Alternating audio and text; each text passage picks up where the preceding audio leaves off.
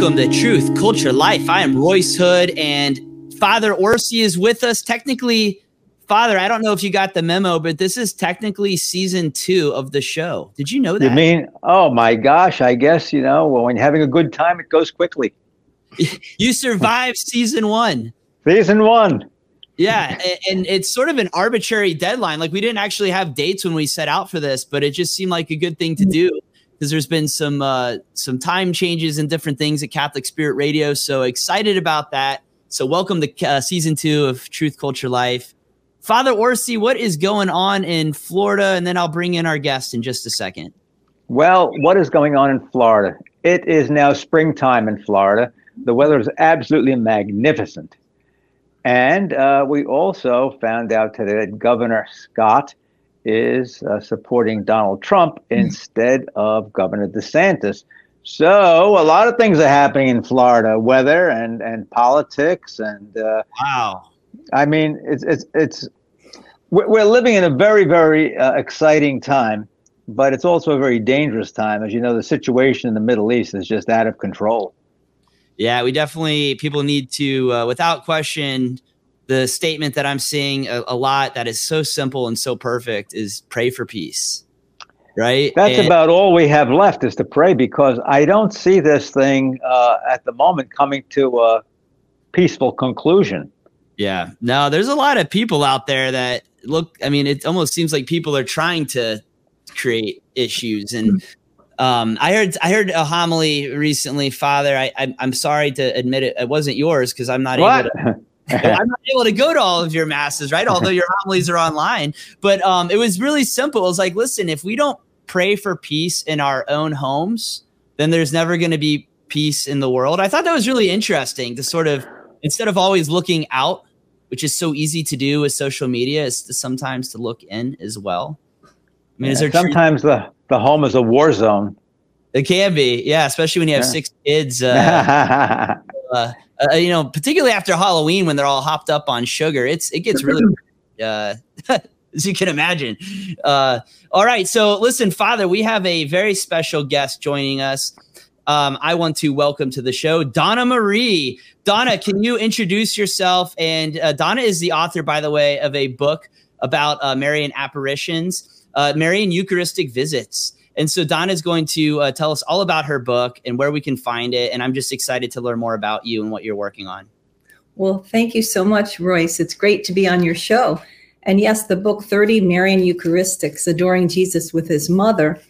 So you wanted to know something about me. Well, I don't like to talk about myself so much, but okay. So I'm a wife, a Catholic wife, mother, grandmother, an EWTN TV host of 3 different series that I created to help inspire families and people. My job, like yours and Father's, is to try to help people get to heaven, right? So that's why I do what I do. And that's why, there's more than 35 books out already, because God keeps me writing, whether it's, in my sleep, when I'm out and about, all the inspiration coming to my heart and my soul, and all the research and everything to write about the saints, to write about our Lord, of course, and in the Eucharist and the Blessed Sacrament, our Blessed Mother, the angels, a lot for women. I do a lot of work, like retreats I give, and lots of writing for women on women's issues. Father mentioned about the chaos in the home a little while ago. And I feel like it's my job to help encourage these mothers in the trenches, these women who are working so hard, and to help bring the family together around the dinner table. I have a book, Feeding Your Family's Soul, which talks about getting them to the table, feeding their bellies, yes, but feeding their soul by imparting the faith right at the table. So I'm all about, trying to help the family, trying to help the individual, the person you meet along the way on this crazy, crooked pilgrimage through life to try to get to heaven. And I say crooked because in my own life, it was a crooked path. It was a crazy path. I had all kinds of things going on. And I talked about that in my memoir, The Kiss of Jesus. And again, I didn't want to talk about myself. I always want to give all glory to God in my writings, in my talks, whatever I'm doing on the television, on the radio. But then there came a time when I felt our Lord telling me, you need to share of yourself. You need to share the struggle and the crazy stuff too, because that can help others receive hope in their hearts, and they can realize that, yes, if you did it, they can do it too.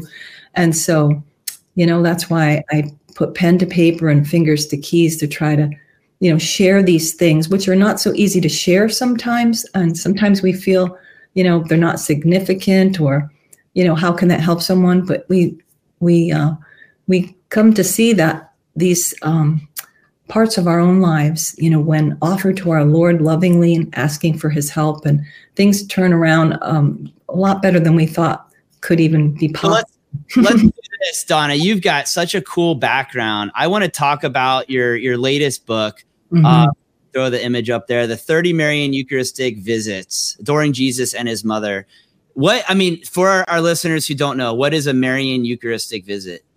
Okay, so a Eucharistic visit, we all know what that is. We go and we adore our Lord in the Blessed Sacrament, whether or not, sometimes we could adore our Lord even not in the chapel, and we could get into that if we have time. But St. Faustina used to do that, adore our Lord right in her own sanctuary of her own heart, because she believed Jesus remained there until the next Holy Communion.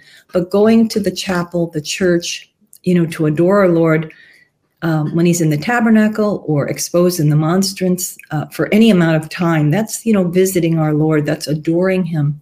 And so I wrote this book, asking and encouraging the reader to bring Mother Mary along with them, bring her with you to the visit, because she perfects our prayers. She loves us so much as our mother.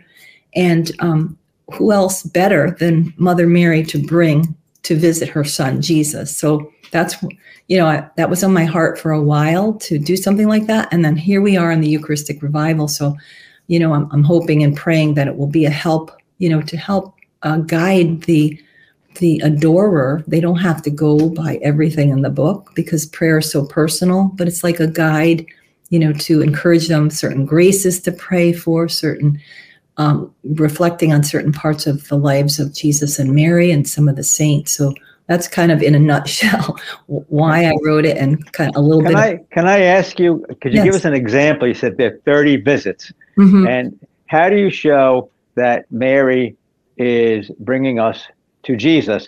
When I was in the seminary, we had our motto, Ad Jesum per Mariam, to Jesus through Mary.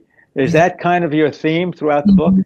Yeah, it's trying to, that's a great question, Father. It's trying to show the adorer, to adore Jesus, to encounter Jesus through the eyes and the heart of Mother Mary. So I'll just answer your question by opening up to the table of contents to just give you a couple examples of these 30 reflections. Like, first of all, seeking the conversion of sinners with Mary, praying for gifts of the Spirit and for humility like Mary's, adoring the Sacred Heart of Jesus with Mary, striving for a generous heart like Mary, acknowledging Christ's true presence with Mary. And then I have some of the approved apparitions, learning from Our Lady of Guadalupe, Fatima, Lourdes. So there's just so many. Learning to worship like Mary. There's even learning to be quiet like Mary, praising God with Mary, becoming a handmaid or servant with Mary. So there's so many, I won't go on, and welcoming the Word of God with Mary. So I draw from the lives of Jesus and Mary, and then I weave in stories from the apparitions or certain saints to give the person, the reader, the adorer, some little thing to reflect upon, and then to try to help them to be there with Jesus, to be present to him, and to savor, the graces, whatever God's doing to their heart in that moment, and to invite. You said that you look at some of the Marian miracles, and you mentioned a few of them. Can you tell us what they tell us about Mary bringing us to Jesus? Sure. Well, all of the apparitions, really, Mary, comes down from heaven and to kind of shake us up a little bit, different times in the history of the world, to say, repent from sin, turn to God, turn to our Lord's mercy, become a merciful person, pray. Sometimes, she asks us to pray the rosary for peace, right? We need that right now, peace in our world, to take up the beads and to pray and to do that 5 First Saturday devotion she tells us about at Fatima, because she said there'll be a time of peace. Her Immaculate Heart will triumph. So I'm trying to weave in lots of teachings to help the reader, but little bites, little gems. And, Mary always, as St. Louis de Montfort had said, always leads us.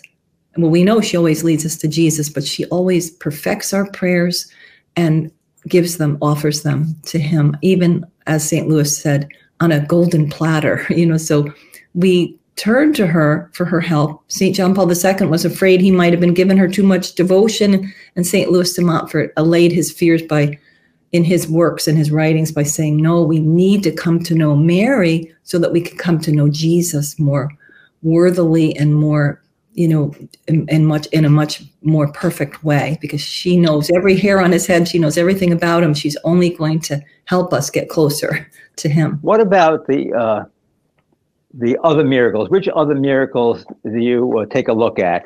Because there's certainly a number of miracles with Our Lady appearing. Right. Well, I just mentioned in this book 3 different apparitions. I mentioned Our Lady of Guadalupe, Our Lady of Lourdes, and Our Lady of Fatima. And I just mentioned a little bit about the people who were there, and so I mentioned. And so Our Lady is always, working on our hearts. She's working on wanting us to turn away from sin and to pray to get closer to her son Jesus. In every single apparition, she's telling us about this. Wonderful. Yeah, no, this is great stuff. It's such a positive subject, and it's one of these inspiring topics to talk about. And with our, the richest of our faith, there's a few, there's so much, negativity on social media, but every now and then you come across a positive story. And recently there was a report of, again, a little bit off subject, but related. There was a report of the Eucharistic miracle where it almost looks like Our Lady appeared in the host. Do you recall seeing that?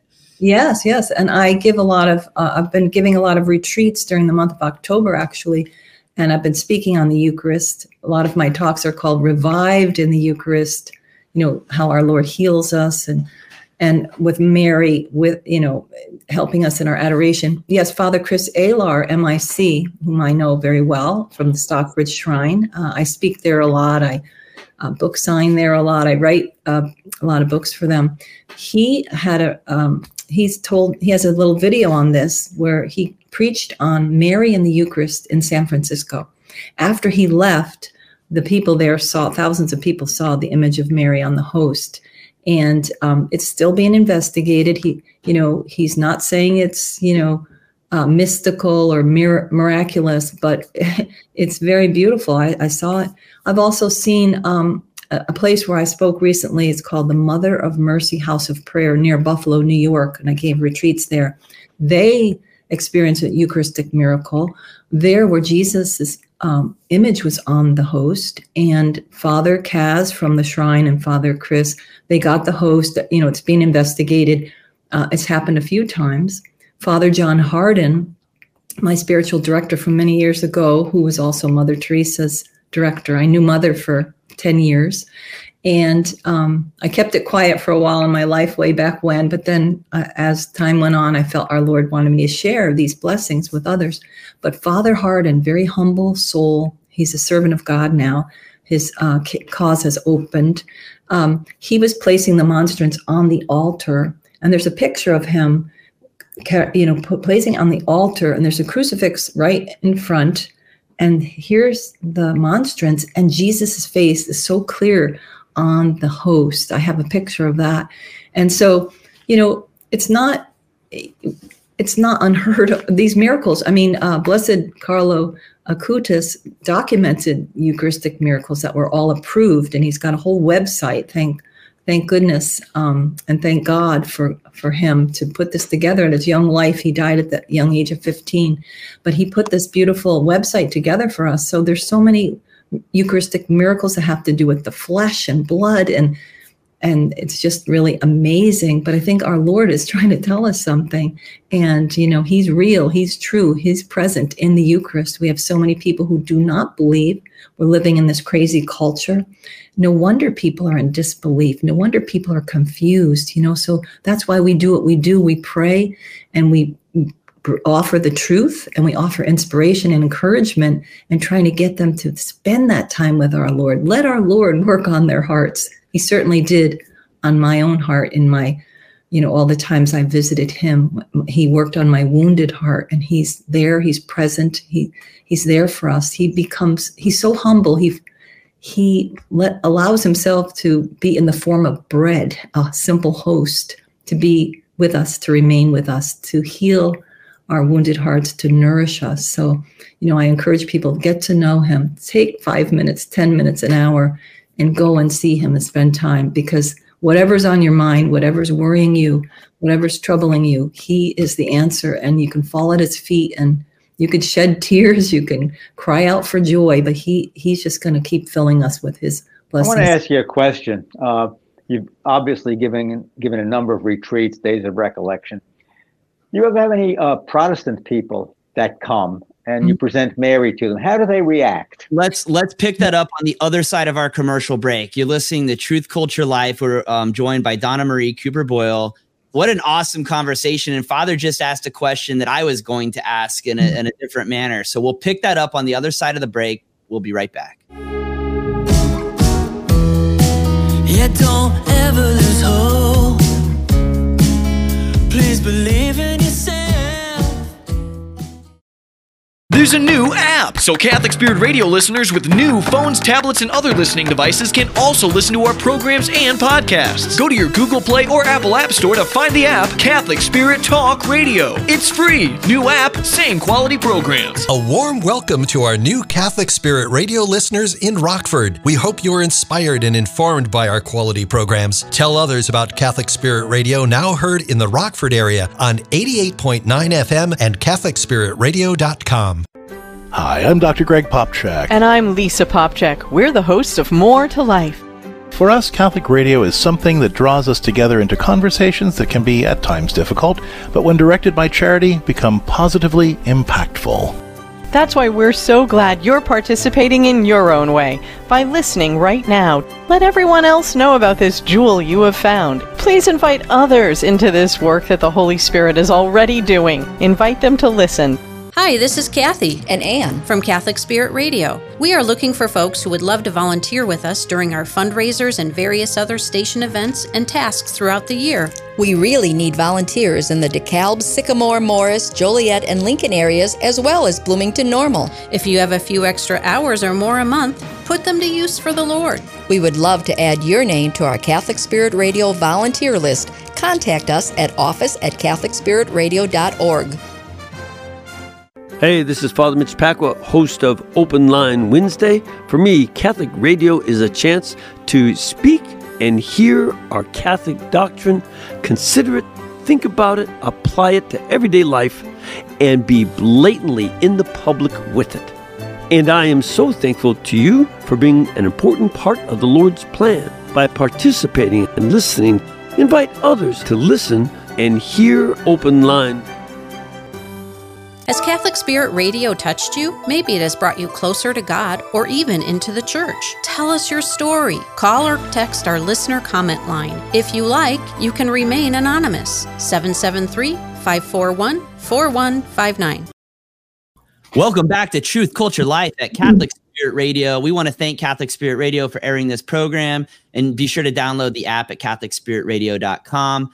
Also, we are joined by Father, for those that are just joining us, we're joined by Father Michael Orsi out of Naples, Florida, and very special guest, Donna Marie Cooper Boyle. Father, take it away. Okay, question I propose to you. You've given a number of retreats, days of recollection.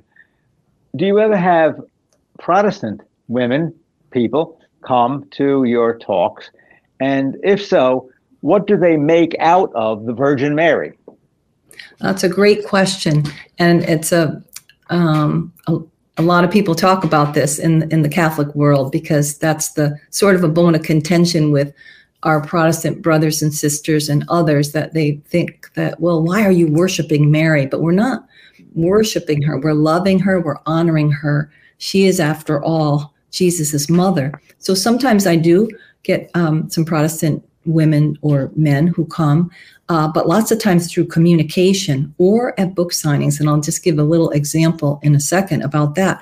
But, I just tell them that Jesus, when he was hanging on the cross, dying for our salvation, gave to us the eminent gift of his own mother. He wants us to get to know his mother. He wants us to love her. He loves her. So, they'll have to come to terms with that in their own hearts and souls. We can't push something on anyone. We can't force them to believe a certain way. And that's not what we want to do. But we want to let them know that she's a wonderful mother and she loves us and she's only going to help us. So, not to fear reaching out to her. And so many Protestant brothers and sisters do turn to Mary after a while, and then they fall in love with her. And I've seen this so many times. And, one time I was at a book signing, and it was actually my very first one many years ago. I was in a big shopping mall, and a lady came with her husband, and they had a little baby in the stroller.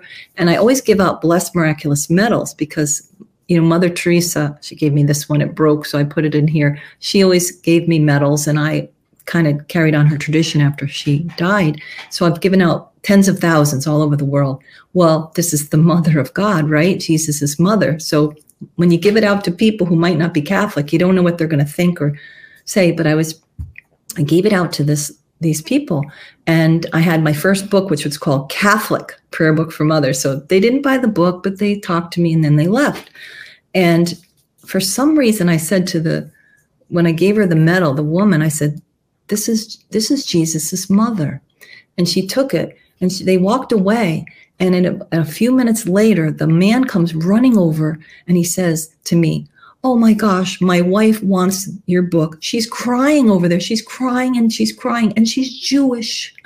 and I happened to say, I didn't just say Jesus' mother. I mentioned about how she was a Jew. She was Jewish. And so that touched her heart so much. And she was Jewish, and anyway, the Blessed Mother works on so many hearts and souls. So we just pray that the people will get to know her because she's just so wonderful. I'll tell you a great story. Great. Somebody in my parish works in a thrift shop, and they bring me in religious articles because they're not allowed to sell religious articles in the thrift shop.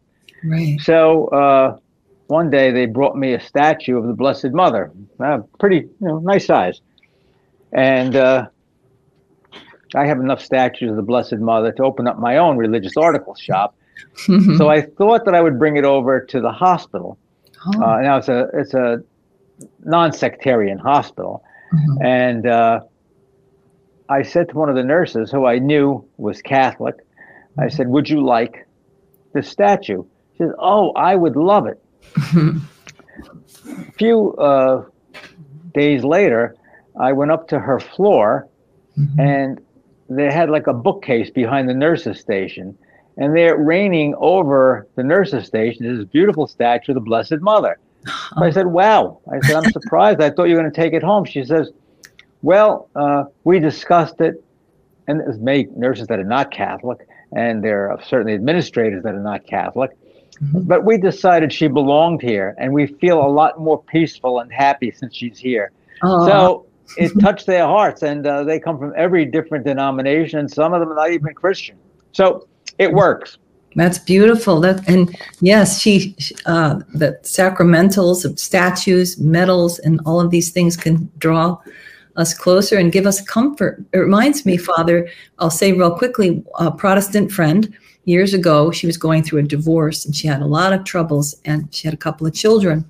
And I knew she wasn't Catholic, but I took my rosary beads out and I handed them to her. I said, here, take these, just hold them. Just, hold them when you're worried, say a little prayer if you want. But years later, she said to me, if I didn't have those beads, I don't know what I would have done. And so they gave her so much comfort. They were blessed, a blessed rosary. So Our Lady, works powerfully through the sacramentals and through the images of her too, and she wants us to come close. You talked about the miraculous medal. Yeah. I have some folks in my parish that the family sits down and they make necklaces with the miraculous medal on them. Oh. So I gave them out at a high school that I go to, and they were just delighted. The students were delighted to have the miraculous medal, and I gave them out at the hospital too. So even those that were not Catholic putting miraculous medals, it's doing something, That's right. That's right. I do it all the time in my travels all over the place, and I never know when the inspiration is going to come to give the medal to people. And one time, a gang member, a murderous gang member, collapsed in my arms after I gave him a medal. Another time, a woman on the floor of the airport was having a meltdown. I put these stories in my books. I have so many stories to tell that my books are filled with these stories, but God works powerfully, and Our Lady works powerfully through her medal and through, the prayers to her, the rosary, and all of these wonderful things. Donna, that reminds me of a story of Mother Teresa visiting Chicago. And I'm paraphrasing and I'll get it wrong. And Father, I don't know if this was on this radio show, if we heard it somewhere else, but so the sisters are there and they're being shot at, and they send a letter to Mother Teresa. Mother, we're in this worst neighborhood. Can we please move? And she's like, no, you're exactly where you need to be. And so at some point, Mother Teresa comes and visits them. And there's this particular house where these, gang members are really just nasty to the sisters, and literally like guns, and they'd shoot into the air to scare the sisters. So what does Mother Teresa do? She walks to the door and knocks on the door, and this big guy opens up. And she's like, I want to come in. I guess maybe it was an apartment building or something. He's like, you're not allowed in here. I've got business in here. Yeah. He says, well, I have business in there too. And he was such an intimidating, scary guy. She was completely confident in her faith, totally unafraid. And what does he do? He lets her in, and she ends up inviting him to a dinner at the convent or, wherever it was. And these guys ended up coming, and it was just amazing how she was able to reach people. Yeah. And people that I would have been terrified of. Right. And she was so little too. The first time I met her, I couldn't believe she was only a little bit taller than my 6-year-old daughter at the time. She's very small, and she had a hump on her back I attributed to bending down, taking care of the people on the cots, the dying and everything. So she was a powerhouse of faith, hope, and love. I'll tell you about a Mother Teresa story. Great. Back in 1976, we had the Eucharistic Congress in Philadelphia. Right. And it was kind of dusk, and I was moving very, very quickly. I was, I think, 25 years old at the time. And I'm moving to get to the Mass on the Benjamin Franklin Parkway. And all of a sudden, I slammed into what I thought was a kid. Oh, no. And I looked down, and it was Mother Teresa. I said, she was like as big as a kid. Yeah. I said, oh, Mother Teresa, I'm so sorry, Mother Teresa. She says, God bless you, Father. May I have your blessing? I never forgot that. Mother Teresa with your car? No, my person. Oh, I thought you were in your car.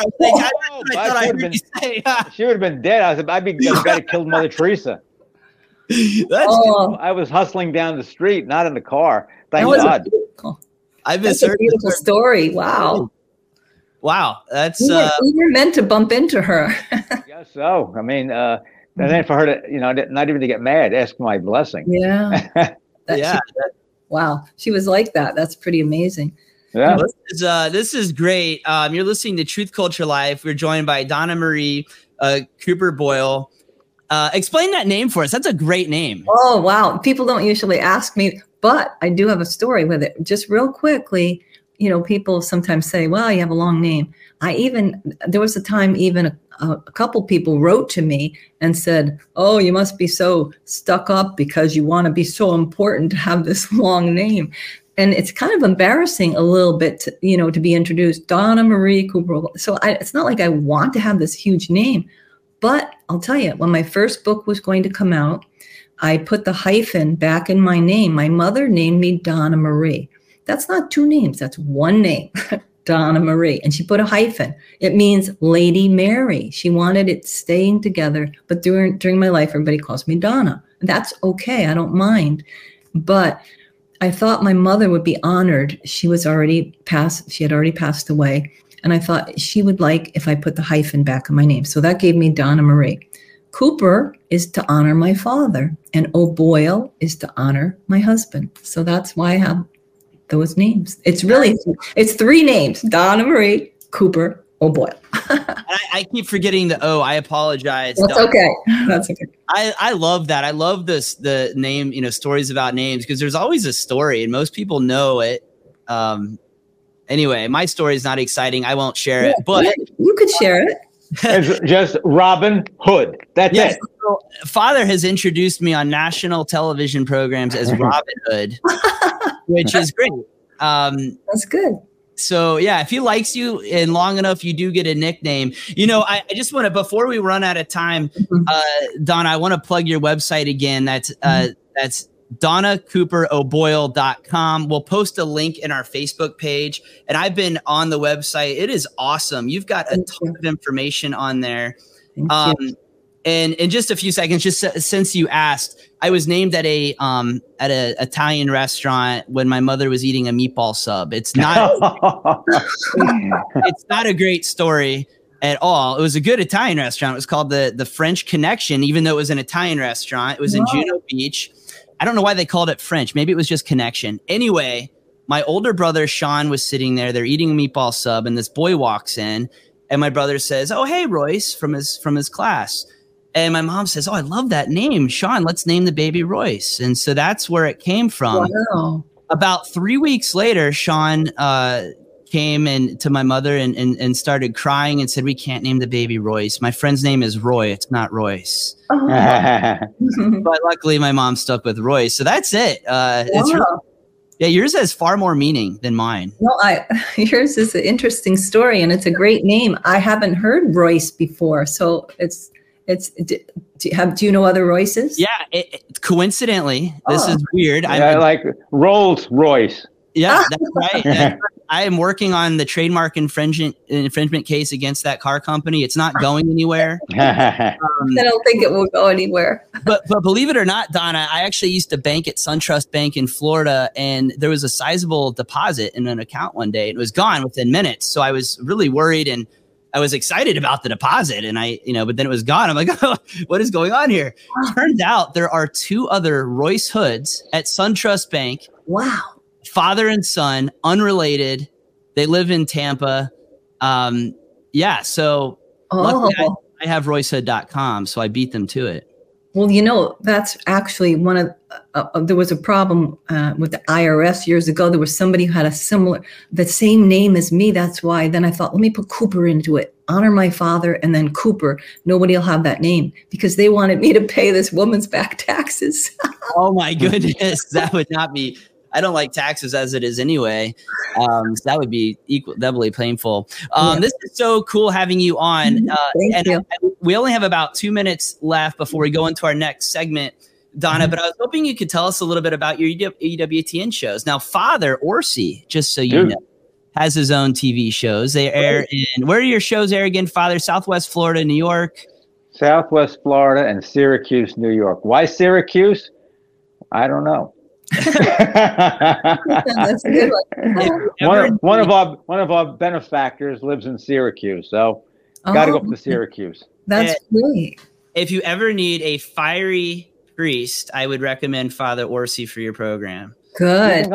You think I'm fiery? He can get himself in trouble sometimes. Is the only thing. You got to be careful with Father Orsi. Father Orsi, got to be careful.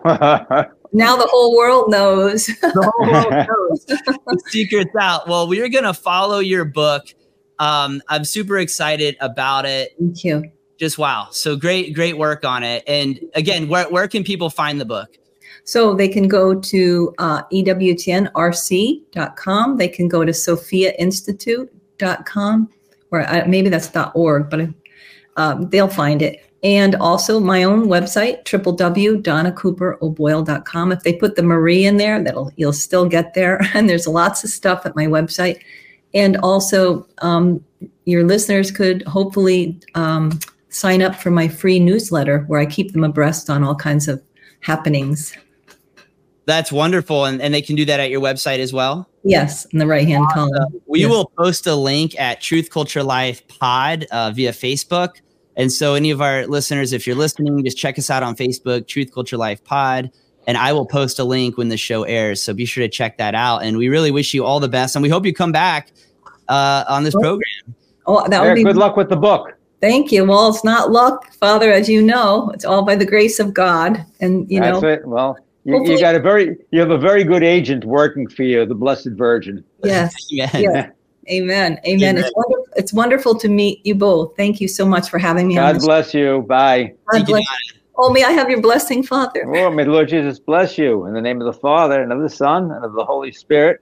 Amen. Thank you. All right. You're listening to Truth Culture Life at Catholic Spirit Radio. We just want to thank Donna Marie for her time. And wow, so great. Be sure to check her out. And we'll be right back after this break. On the ground, yeah, but don't you know, something touched my heart.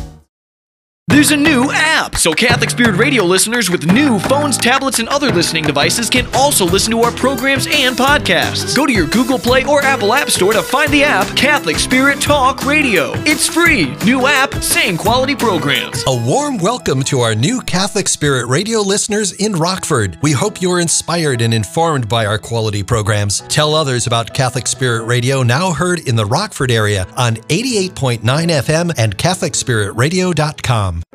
Hi, I'm Dr. Greg Popchak. And I'm Lisa Popchak. We're the hosts of More to Life. For us, Catholic radio is something that draws us together into conversations that can be at times difficult, but when directed by charity, become positively impactful. That's why we're so glad you're participating in your own way by listening right now. Let everyone else know about this jewel you have found. Please invite others into this work that the Holy Spirit is already doing. Invite them to listen. Hi, this is Kathy and Ann from Catholic Spirit Radio. We are looking for folks who would love to volunteer with us during our fundraisers and various other station events and tasks throughout the year. We really need volunteers in the DeKalb, Sycamore, Morris, Joliet, and Lincoln areas, as well as Bloomington Normal. If you have a few extra hours or more a month, put them to use for the Lord. We would love to add your name to our Catholic Spirit Radio volunteer list. Contact us at office@CatholicSpiritRadio.org. Hey, this is Father Mitch Pacwa, host of Open Line Wednesday. For me, Catholic radio is a chance to speak and hear our Catholic doctrine, consider it, think about it, apply it to everyday life, and be blatantly in the public with it.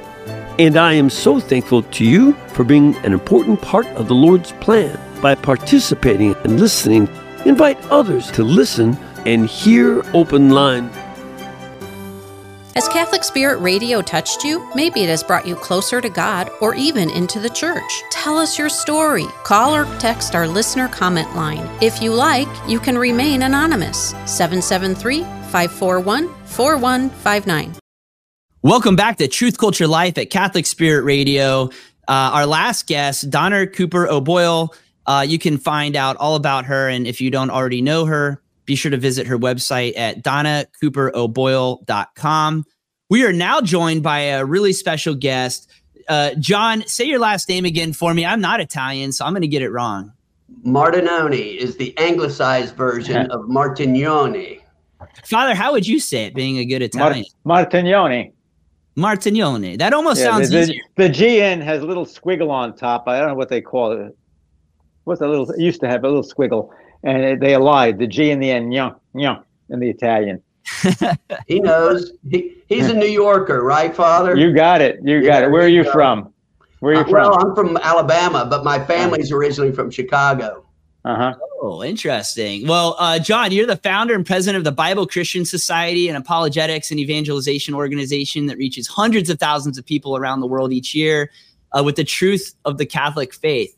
What I love about that is the Bible Christian Society, by its name, does not at all sound Catholic. Well, that's right. The story about that is that I was listening just by chance, quote unquote chance, heard a very anti-Catholic program on a Protestant radio station one day, and I called them to complain, and they kind of blew me off. So I wrote a letter to them to complain about the anti-Catholic program.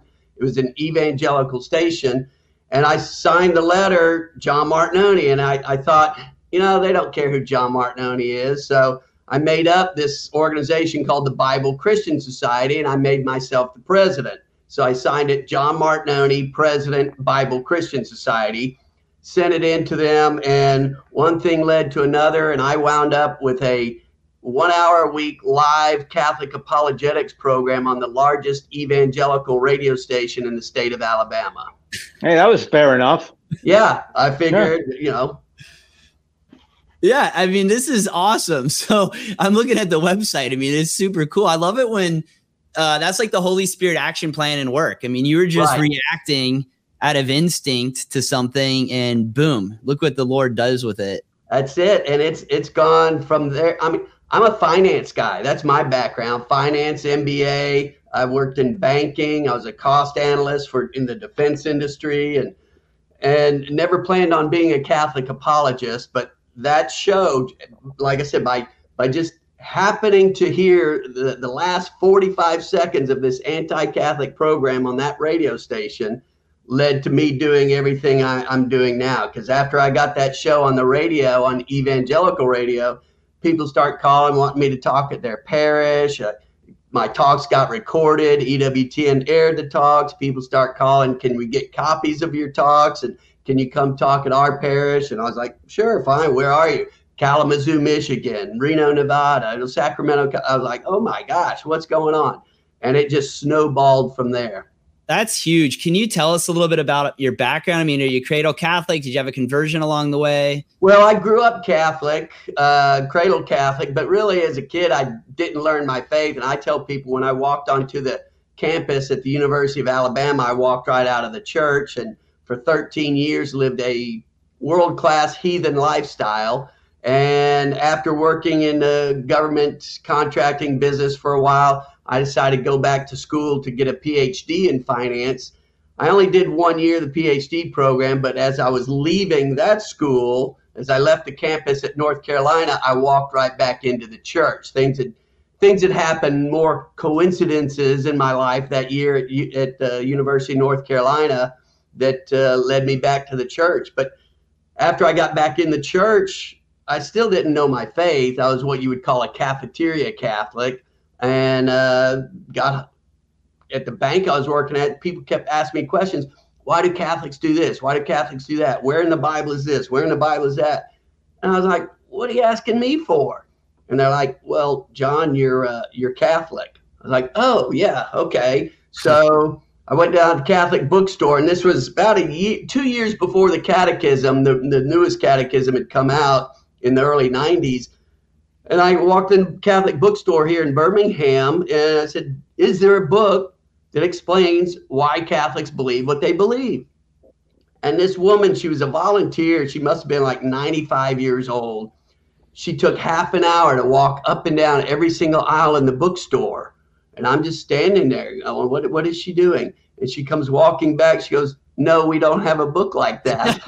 And I was like, okay, so I'm thinking, what am I supposed to do? And she reaches into this glass case. She pulls out a cassette tape.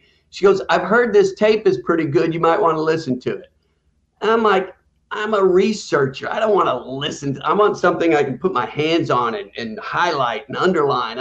So I just, thank you, ma'am, very much. I go out to my car, I put the cassette tape in the tape player. Well, it was Scott Hahn's conversion story. So that was like throwing gasoline on smoldering embers. And I just started getting everything Scott Hahn I could lay my hands on, and started, reading scripture. And then the catechism came out a couple years later, and just, learned apologetics, and through apologetics, learned about my Catholic faith. I love this. This is such a cool, I'm always fascinated by those stories. And your website, the Bible Christian Society, there's a ton of free booklets that people can take a look at. There's free CDs, downloads, DVDs. Are you producing all this content yourself, or are you working with other groups to make some of these different? Well, the DVDs are of my TV shows, TV series that I did at EWTN. So those are the only things on the website that cost money, because I have to buy them from EWTN. They, obviously give me a reduced price. And I basically sell them just right at cost, or a little bit, maybe I make $1 or something.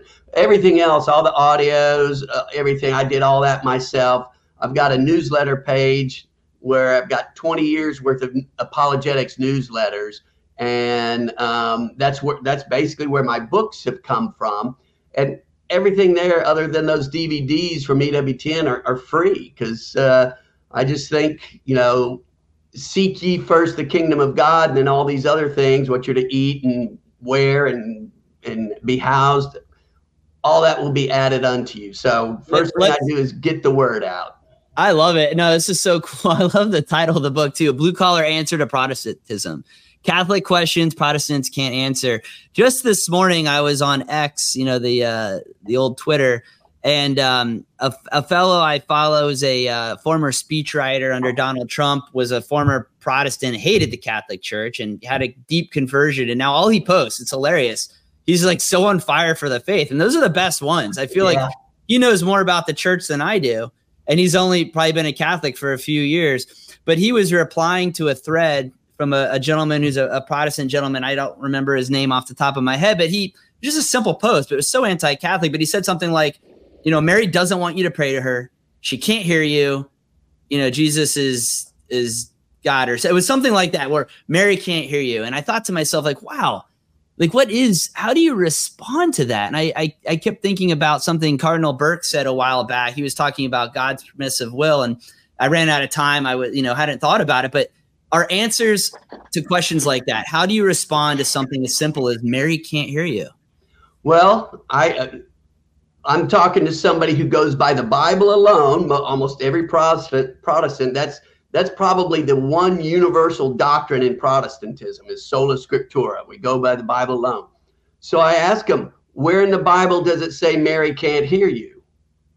And they're like, well, it doesn't say she can. I said, well, there's, this verse in chapter 7 of Revelation that talks about the souls under the altar in heaven. And they asked Jesus, they said, when will we be avenged on earth? So they obviously know about things that are going on the planet Earth. Then you've got, Lazarus and the rich man, that story. Well, Abraham and Lazarus and the rich man, or Abraham and the rich man at least, obviously know things that are going on earth. So how can you say Mary can't hear you?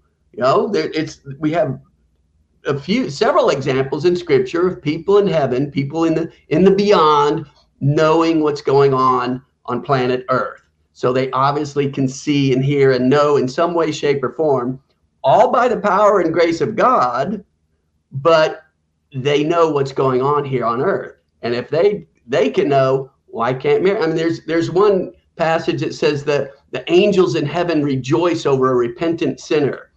Well, what if the sinner repents in his heart and never says anything out loud? That means the angels know what's going on in his head and his heart in heaven. If the angels do, why can't the saints? Yeah, no, absolutely. I mean, I think God, I always am surprised when people put limitations on what God can do or what God can allow. Yeah. And in that respect, it's funny. It's sort of an irony. Catholics are almost, I hate to use the word liberal, but we're almost more like there's more freedom when you're Catholic, because God, he can do anything. I'll tell you why, because there's a lot more there. When you have the fullness of the truth, well, there's a lot more truth that is going to be conveyed to you and that you can use for your salvation. So just think, we talked earlier about the Blessed Virgin Mary. If you're a Protestant, you don't have that devotion. If you're a Protestant, you don't have devotion to the saints. You don't have the sacramentals. And all these things are aids to our salvation. So that's why there's so much more there. Yeah. Yeah. And the first chapter of my book is called Decapitating Jesus. And people go, what? Decapitating Jesus? What are you talking about, John? I said, well, there are a lot of Protestants. In the last 25 years that I've been doing this, I've talked to thousands of Protestants across the whole spectrum of Protestantism. And I've run across a number of them who say, well, I don't need the church. I've got Jesus. I don't need the church. I've got the Bible. So what are they doing? They're separating Jesus, the head, from the church, which the Bible itself identifies as the body of Christ. So if you separate the head from the body, that's called decapitation. And so without the church, it's like what Father was saying. They don't have the sacraments. They don't have all these graces. And so they're very, very limited in their faith, in what they know and what they believe. And that's why one of the reasons I talk so much with Protestants is because, yeah, they believe in the Trinity. They believe in Jesus as our Lord and Savior and so forth, but they don't have the fullness of the truth. And I always ask, people will say, John, why do you talk to Baptists and evangelicals? Why don't you go after, people who don't have God at all, like atheists or Hindus or whatever? I said, well, number one, Protestants are all the people that I run into. But number two, who is it that God doesn't want receiving him in the Eucharist? If the Baptist doesn't receive Jesus in the Eucharist, I need to bring the Baptist to the Eucharist. I need to bring the evangelical to the Eucharist so that they have all the treasures and all the graces that we are able to receive in and through the church. I'll tell you a great story. Many years ago, I was what they call it, the supply chaplain at the United States Coast Guard Training Center. It's like boot camp. And when young people are in boot camp, they all get religion, all right? Because they have their CC shouting in their face. They're away from home and they're scared. So we would have a Catholic service and a Protestant service. So we would have the Protestant minister come into the Protestant service. But the students could go to any service they wanted or to both. And most of them went to both. They just wanted as much of God to help them as possible. So one of the fellows that was Protestant stayed for Mass. And he was watching people come in. And he saw them genuflecting. And he didn't know what it was. And he said to me, hey, Pastor, how come these people are falling on their knee when they come into the chapel? And I said, well, you see that box, that's the tabernacle. We believe that Jesus is present in the hosts that are in the tabernacle, in the bread in the tabernacle. And he said, Pastor, if I could believe that, I'd crawl here every day. Yeah. How you like that? Yeah, absolutely.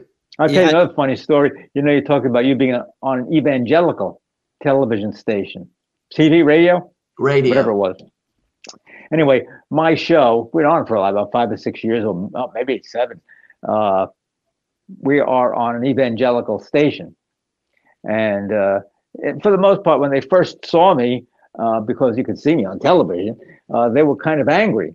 What's that collar doing on our station? And the management had to field a number of negative calls.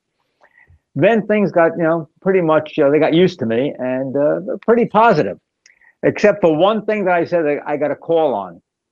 I used the expression, hey, talk is cheap. Beer costs money. They didn't want to hear the word beer. Everything else is okay. Don't say beer. That reminds me, my very first show that I did on the evangelical radio station, it was a live call-in show. And the very first caller I got, the first show I was doing was called Catholics or Christians Too. And I'm just going over, I said, here are all the things we have in common with non-Catholic Christians. But when it comes to salvation, we differ with some of them because Catholics believe salvation is a process, whereas many Protestants believe it's a one-time event.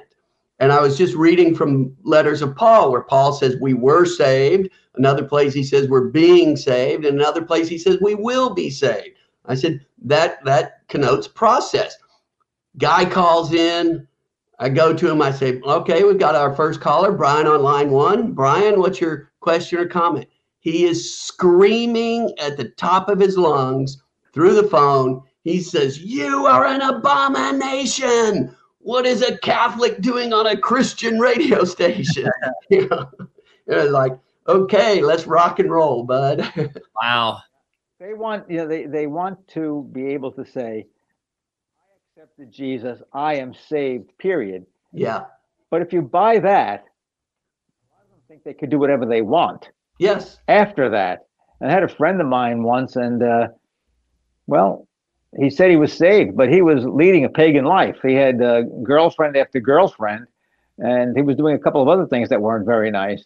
And I said to him, "I thought you were saved." "Oh, yeah, I'm saved." I said, "It doesn't mean you could do anything you want, because you have free will, and you're going contrary to the will of Jesus. So you're not being his friend when you do that." Well, the first half of my book is called Problems with Protestantism. And one of the other chapters in there is called, one of the problems with Protestantism is that sin has no consequences. Right. Because if you're saved, you're going to heaven. And it doesn't matter what you do, how many sins you commit, how many things, sins of commission, sins of omission, doesn't matter. Once saved, always saved. I'm going to heaven. If you're not saved, it doesn't matter what sins you're committing, because you're not going to heaven anyway. So those sins don't have any impact on your salvation. Salvation is simply a matter of, do you believe in Jesus as your personal Lord and Savior or not? If you do, you're going to heaven. If you don't, you're not. Sin has no consequence. But if you read the Bible says something other than that. So yeah, that's one of the problems with Protestantism that I talk about in my book. Yeah, on the on the website at sophiainstitute.com, people can buy your book, A Blue Collar Answer to Protestantism, sophiainstitute.com. One of the subjects is how Protestants view sin and infallibility. And then it says in brackets, brace yourself. Yeah. Well, that's it. I say that the lack of infallibility in Protestantism is its Achilles heel, because you have all these Protestants talking about the security of their salvation, that they know they've been saved.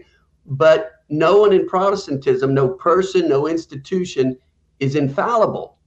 So that means every single one of them could be wrong in at least some of the things that they believe, if not all of the things they believe. So if there's the possibility of you being wrong on salvation, you being wrong on how you interpret Scripture, you cannot have eternal security. You cannot be once saved, always saved, and have this absolute assurance that you're saved, because there's nobody with infallibility in Protestantism. So that's, whereas in the Catholic Church, we've got the Pope and the Magisterium that, Pope's infallible when he teaches on faith and morals from the chair of Peter to the entire church, because God wouldn't let his people go astray. Well, this is such a fascinating conversation. I wish we had more time. We're actually totally out of time for today's program. Everybody, you're listening to Truth, Culture, Life at Catholic Spirit Radio. And we're joined by guest John Martignoni. Did I get it right? Martignoni? You got it. You got it, Robin Hood. On my lingo there. So Blue Collar Answer to Protestantism. I want to get the book. It looks awesome. I'm looking at the website at sophiainstitute.com. You can read about it. I would really encourage people to check this out. And there's a coupon code right now at Sophia Institute. It says get 20% off. I haven't clicked on it yet, but I'm going to post a link to our Facebook page at Truth, Culture, Life Pod for all of our listeners to be sure to check this book out. John, I hope you'll come back again. It's been a lot of fun having you on this program. Take care, John. Good luck. Keep up your good work. Good talking to you, Father Orsi. God bless. God bless you as well. All right, you're listening to Truth, Culture, Life at Catholic Spirit Radio. We'll see you again next week.